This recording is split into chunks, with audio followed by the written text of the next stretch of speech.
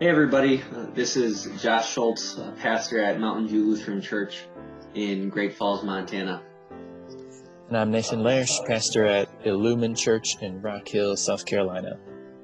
We're having this conversation with you and we're sharing it with you because we love you and we want you to know that God loves you too.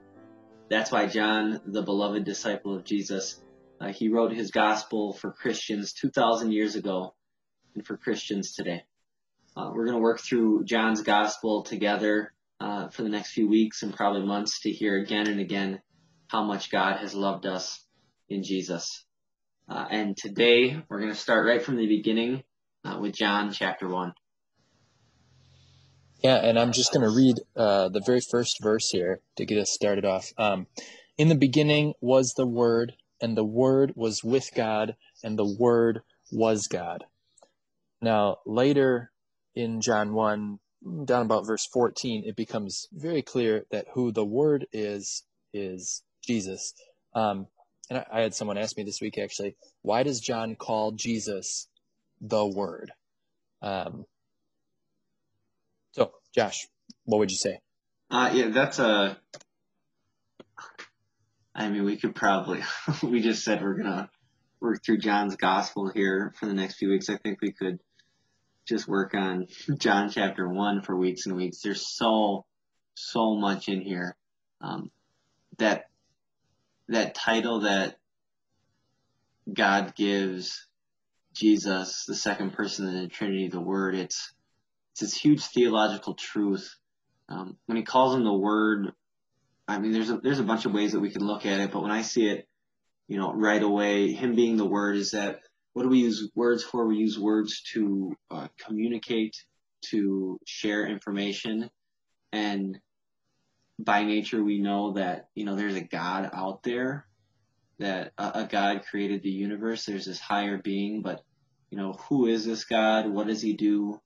How does he think about us? How does he feel about us? Like that's the purpose of Jesus. Jesus is the Word. He's the communication of God to us, of who he is, what he does, and how he thinks about us. So he's the communication of God to us. And two, when we say like the Word, a lot of times as Christians we think, oh, the Word, we're talking about the Bible, which is true. And so Jesus is the central figure, the central truth that all of God's Word points to. Everything that was written before Jesus in the Old Testament and points ahead to Jesus, everything that was written by people like John and Paul and Peter after Jesus ascended into heaven, that all points back to Jesus. Another thing we could think about is how Jesus is God's spokesman. If you look at through the Gospels, Jesus was preaching and teaching again and again and again. He's here to share the Word and to share the truth to us as he calls himself. He is the truth. So yeah, it's a huge, really dynamic title that is beautiful. Yeah, I'm trying to think of a way to sum up what you just said, and it's just and that's why I brought up like 5 different points, because like you can't sum it up in just one succinct explanation. There's so much that goes into it. Yeah, like I think the thing that jumps out to me most of what you said is, you want to know like the heart of God, look at Jesus. You want to know what God thinks of you, look at Jesus. And you can't know God without knowing Jesus, because Jesus is God. With that too,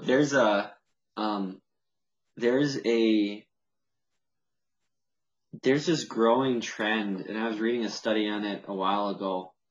There's this growing, a lot of Christians think that, or just spiritual people in general, whatever faith they have, they think that America is like moving away from the spiritual things. And I was looking at this study and like, actually the opposite is true. Like, if it's meditation, there's something called New Age beliefs, spiritual things and physical things like in creation or the belief of karma, whatever it might be. Actually, like, there's a huge rise in America, that there is a growth of interest and study and practice of spiritual things. So it's actually really fascinating that people are more and more, you can tell they're trying to figure out, that is there a higher being out there? Is there a God? What is this God like? How do I come close to him or her? How do we get to know them? And that's really what John chapter 1 is speaking to, is saying, like, if you want to know who this spiritual being, if you want to know who this God is, John is saying, look to this man who is God himself, Jesus of Nazareth, who for us lived 2,000 years ago. It's like, if you want to know God, if you want to know spiritual things, look to Jesus. And so Christians today, using the Bible, we have an awesome answer to this interest in spiritual things. Like, this is who God is, Jesus. Yeah, that's really encouraging, and I'm running the risk of getting ahead of myself here, of us here, but I sometimes I think, and maybe I'm just speaking for myself, but I think as Christians we can worry too much about, people are never going to listen, or they're never going to, they don't want to talk about spiritual things or Christianity or anything. But like, most people out there, if this is what you're saying, like, most people out there, they're searching for something. And just remember, you've got the answer. Like, Christian, you have the answer in Jesus. They may not listen. You can't control that. But people are thirsting for it. Do you see that? I guess it's different for me, from my experience of different places in the country that I've lived, and I've done, some form of ministry. And I don't know how it's like there in South Carolina, but I know here, like in Montana, and if you're from Montana and you're listening to this, you'd probably agree, like here in Great Falls, it's a lot of people there. I mean, if you have a conversation about spiritual things, they're open about it. It isn't this, sometimes I call it seething atheism, meaning like people just completely reject the whole thought of the existence of God. I really don't see that. And even if people are atheists and they don't think that, there could possibly be a God out there, like they're very interested and they're willing to sit down and at least talk about it. And it's just like, that's fun. And if you're a Christian and you have that opportunity, just run with it, and just be okay with not having a resolution at the end of that conversation, but just start that conversation, because like you said, we have so many awesome answers that only Christianity, only the Bible, only Jesus can truly answer. Yeah, especially if you're friends with someone or you have a relationship with someone, it's not 100%, but almost 100%. They are open to having the conversation, and I think we sometimes fool ourselves into thinking, and maybe it's just an excuse, I don't know, but fool ourselves into thinking that no, they wouldn't be receptive, or they don't want to talk about it. But especially if they know that you care about them, and an easier in is just to ask them what they think about something. And you don't even have to share unless they ask you, but then they know that you're willing to listen to them. I think people, the hesitancy, and we're going to talk about this probably in a little bit ahead in this conversation when we get later on in the chapter. It's, I don't want to talk to somebody about spiritual things because a lot of times, like, I don't want to like force my beliefs on them, or I don't want to get to the point where I'm inviting them to church and then they say no, and then it gets awkward. Like, I totally understand that hesitancy, but just talking about the spiritual things, like, and there's a lot of different ways you can do that, but just like having those conversations, like asking them, where are they at in their spiritual life, leaving it broad and open-ended for them to just open up about what they believe, and just to share some of your beliefs, not, don't be heavy-handed with it, but just like, start that discussion. It's an awesome thing to go through. And I know we get to do that as pastors, but man, we talked about it in Bible class and on Sunday. It's just like, man, the network you have as a Christian, that people just trust you, and they know who you are, and you're not coming from a bad place. Like, man, the opportunity is right there in front of us, and what a privilege that is that God gives us. Totally. Love it. One last thing to wrap up this. Why does John call Jesus the Word? So the Greek word for word is logos, and we get our English word logic from it. But logos was actually outside of Christianity before Jesus' time even. It was like a principle in Greek thought, and it actually it was the word people used to refer to this kind of universal divine thing, like divine reason. And it was always out there and it was unchanging, but it was above everything. And so the Greeks, they had this idea, and again, outside of Christianity, that there was this divine thing called the logos. And you can, if you're interested in ancient philosophy, you can look a lot more into it. Just Google it. So I don't know the answer, actually, if John, or well, I should say if God through John decided to like kind of counter this ancient Greek philosophy of, yeah, there's this divine thing out there with, oh, hey, there's one divine being and he became a human being and this is it. This is the logos that you've all been searching for. He's here. I don't know if that was specific or not. I don't know. Go ahead. When I look at it, I think it is because if you look at the background of John, like when he writes this, and sometimes we get that like with the Gospels, we think that, okay, these guys, especially Matthew and John, the disciples of Jesus. Okay, Jesus died, he rose, he ascended into heaven. They watch him go, they come off the mountain, and then they go into Jerusalem and they start writing the gospel. It's like, no, that's not what happened. John actually wrote this much later in life. He was a very young disciple. He writes this probably in the mid 80s to mid 90s. So there's like a 10-year period where he could have written it. So he's an old man when he writes it, and he's looking back.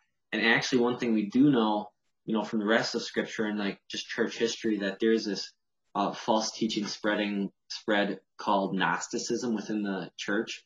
And Gnosticism actually, one of the teachings was that like physical things are bad and the spiritual higher things are really good. Gnosticism, I believe it comes from a Greek word for knowledge. Don't quote me on that.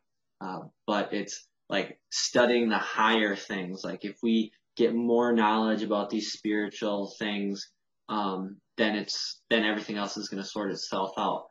And you can see the Greek philosophy in that, right? Because they lived in a culture that was just infused and fundamentally impacted by Greek philosophy. So I think when John uses the word logos, like that term, what you just said in Greek philosophy, it's like, I think John is speaking to some of the false teaching of his day.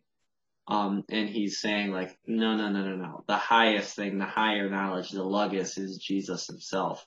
And so he's clarifying the truth. So I think he is actually using that intentionally. And I think when you look at John or you look at the Apostle Paul, I mean, these guys were not slouches. Yeah, they're inspired by the Holy Spirit, but I mean, these guys were wise men by, divine standards because they were inspired, but also by human standards. So I think John is crafting that intentionally, which is actually really cool when you think about it.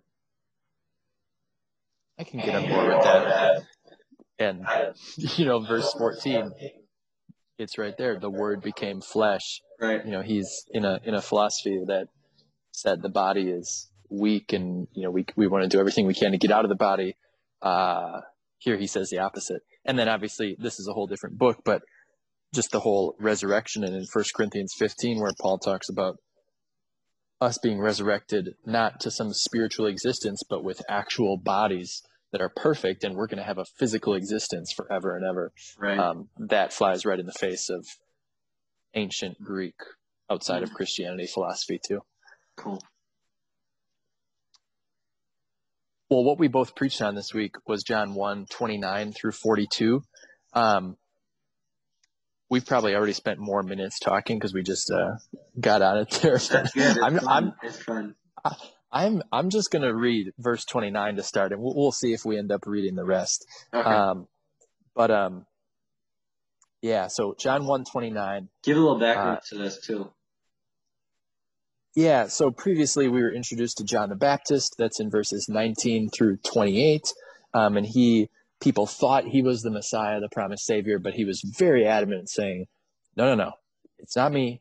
I'm here to be a witness to that guy. He's greater. He's coming after me. He's so glorious. I'm not even worthy to untie the straps of his sandals. And John the Baptist. This is John the Baptist, different from the author John, two different guys. But John the Baptist was on the east side of the Jordan River.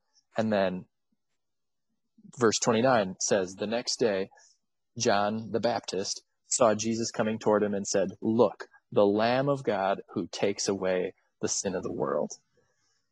And I heard a sermon. I didn't talk about this much in my sermon at all, but I heard a pastor really go deep into the concept of Jesus being the Lamb of God and putting it in the cultural context of what the Jewish people had thought about lambs and how they had used lambs and how lambs were sacrifices for, well, ever since the Exodus coming out of Egypt in 1446 BC, I think.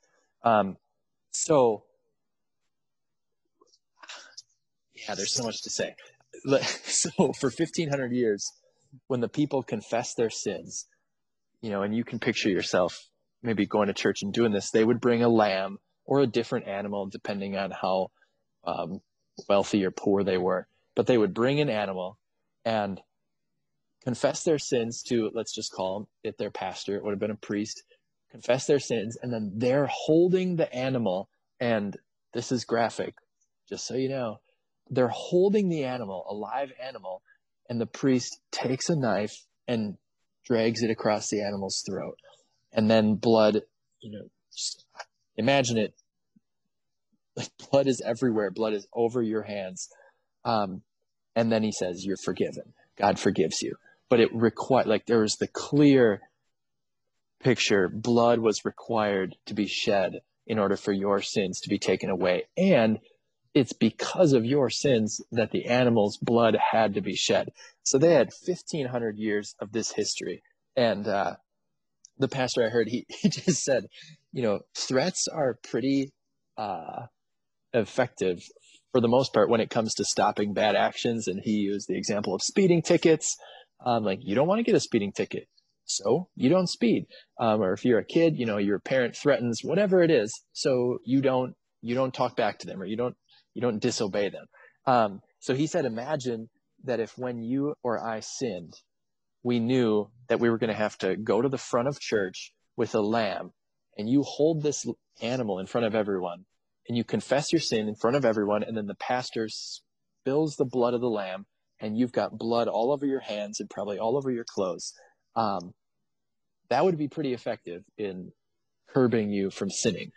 So why don't we do that anymore? And this is the answer, John 1:29, because Jesus is the Lamb of God, and his blood was shed on the cross once for all, so that we don't have to do all this sacrificing. Jesus did the sacrificing, and his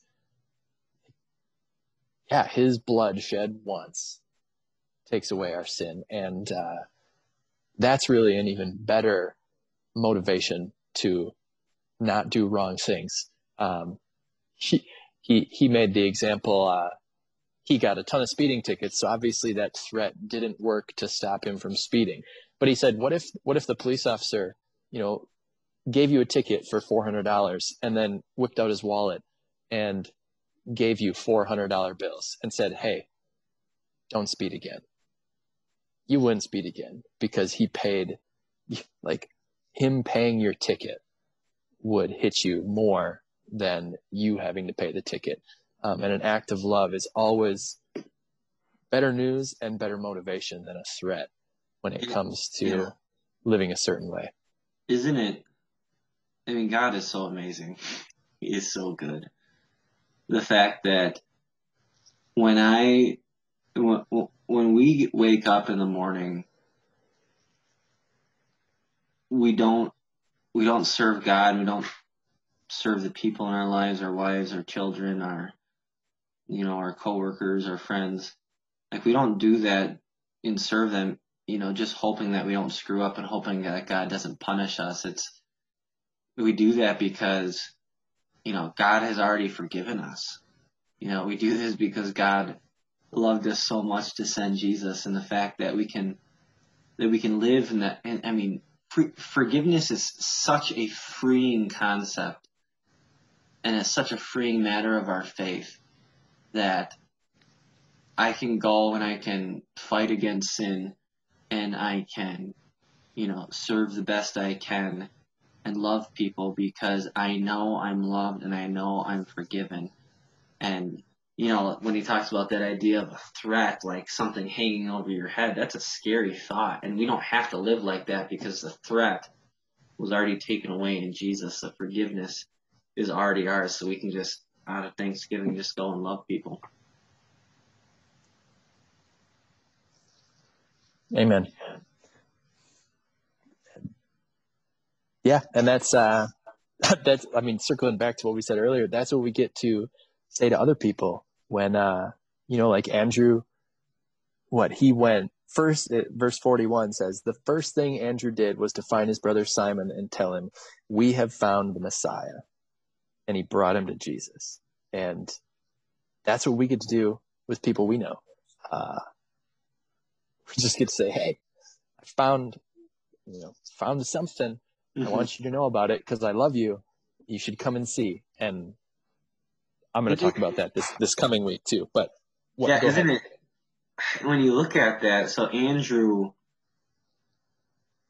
John the Baptist pointed Andrew, one of his own disciples, to Jesus. And when he found Jesus and knew him and believed in him as his Savior, the Lamb of God who takes away the sin of the world, it's not just that he just went. John specifically says the first thing Andrew did. The first thing. Mm-hmm. You just think about, we're talking about, personal evangelism, telling people about Jesus in our own lives before. It's like, how often do we, I know for me, I sit down and I think about it. How am I going to approach this person?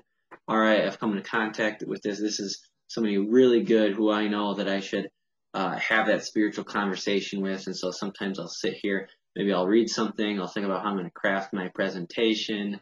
I'm going to find the right time and location. And like, we do so much thinking about doing it the right way. And like Andrew just like does not hesitate. The first thing he did, he didn't go and have lunch. He didn't sleep on it. The first thing he did was find his brother Simon. And the question is why? It's because he loved Simon so much. It's because it's just like, I just found my Savior. I just found the one who is here to take away all my sins. I just found how I'm going to heaven. And he wants Simon to know this forgiveness too. He wants Simon to know how much God loves him. He wants Simon to be in heaven with him for eternity too. And so what did he do? The first thing he did was tell Simon just that. And it's just like, I just pray that each and every day, not just as a pastor, but just as a Christian, that God would give me that spirit, that God would give me that heart of saying, the first thing I do, the first thing I want to tell people about is about Jesus, just like Andrew did. There's an urgency to it that can't get lost on us. Yeah. And verse 42, like it's so simple. He just brought him to Jesus. Mm-hmm. And, you talked about how we can overplan and overthink things even. And he just brought him to Jesus. They were brothers. I assume they had a good relationship. Simon knew Andrew cared about him. And so if Andrew comes to Simon and says, hey, Simon, we're missing this thing. I think I found it. I think it's the thing that's going to make our hearts full, change our lives for the better. Come and see it. And he listened. And but you think about it, Andrew is just like us. He's no different than us. And think about all the people who rejected Jesus in his life. Because Jesus made this claim that he is the Son of God, he is the Messiah, he's the Savior of the world. And everybody looked at him like, you can't say that.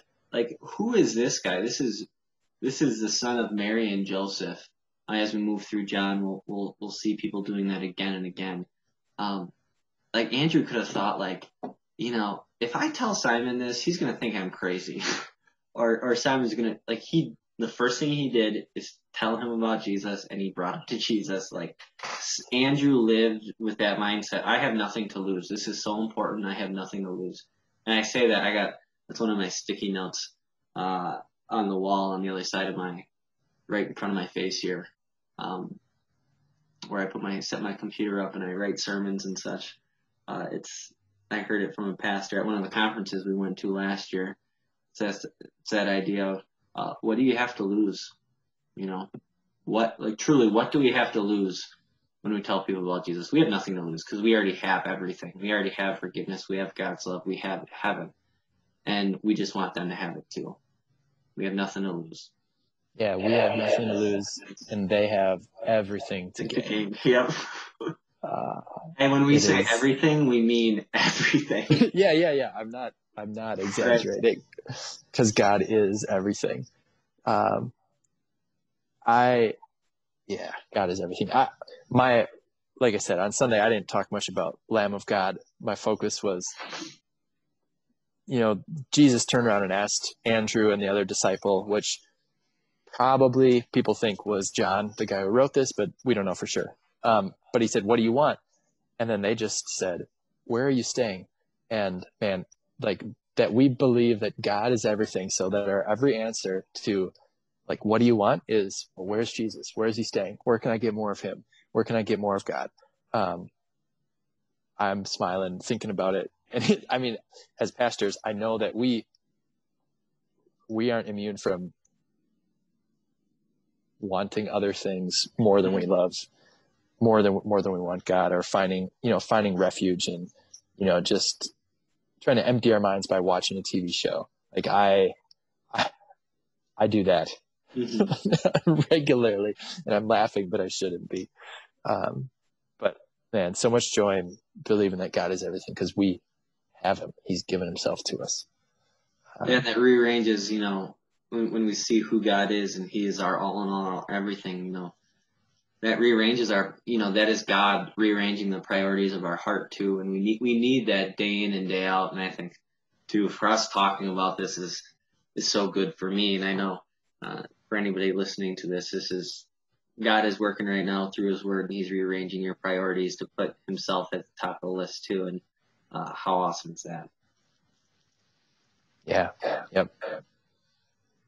All right. Well, the last verse here, verse 42, Andrew brings Peter, also called Simon. Well, actually, at the time he was called Simon. And Jesus just looked at him. "You are Simon, son of John, but you'll be called Cephas," which in Greek is Peter, and that means rock. And I think I'll just leave it at this. We'll find out a lot more about Peter throughout the rest of John's Gospel. One of the most famous people in the New Testament, for sure.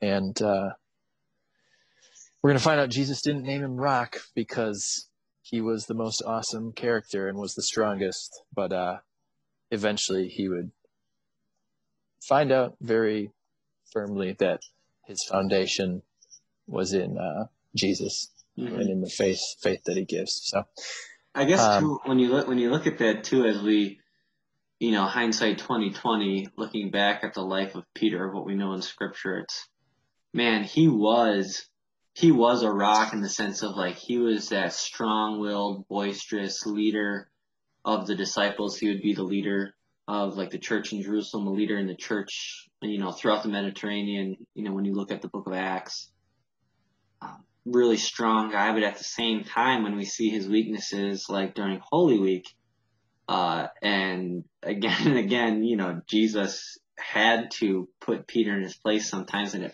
we see there in so many ways that Peter is also fragile too.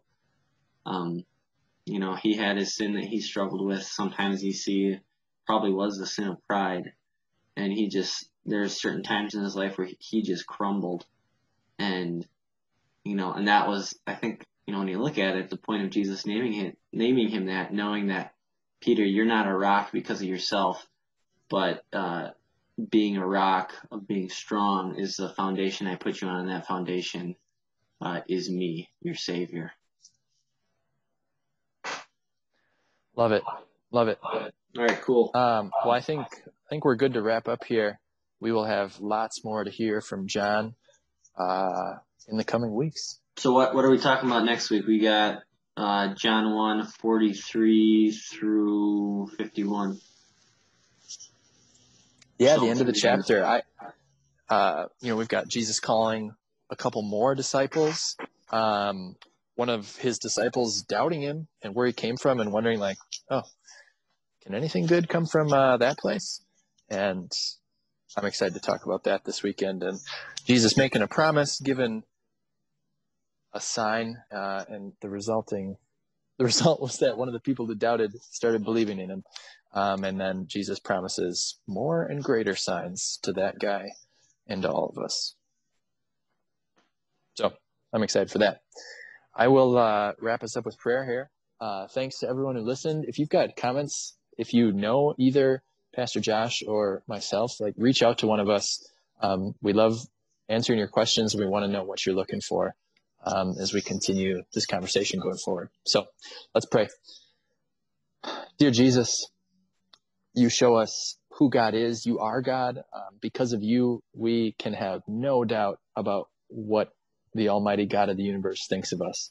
We are his beloved because you came and to sacrifice yourself to take away all of our sins so that we wouldn't have to worry about making sacrifices to get our own guilt off of our backs. You took it all, and your blood has washed us completely clean. Let us live in that freedom each day, and the people that we love in this world, and even the people that we maybe don't even know yet, let us love everyone by saying, what do I have to lose? Nothing. I just want to tell everyone else about who my God is and who their God is. So give us strength and confidence to say to others, yeah, come and see who this Jesus is. In your name we pray. Amen.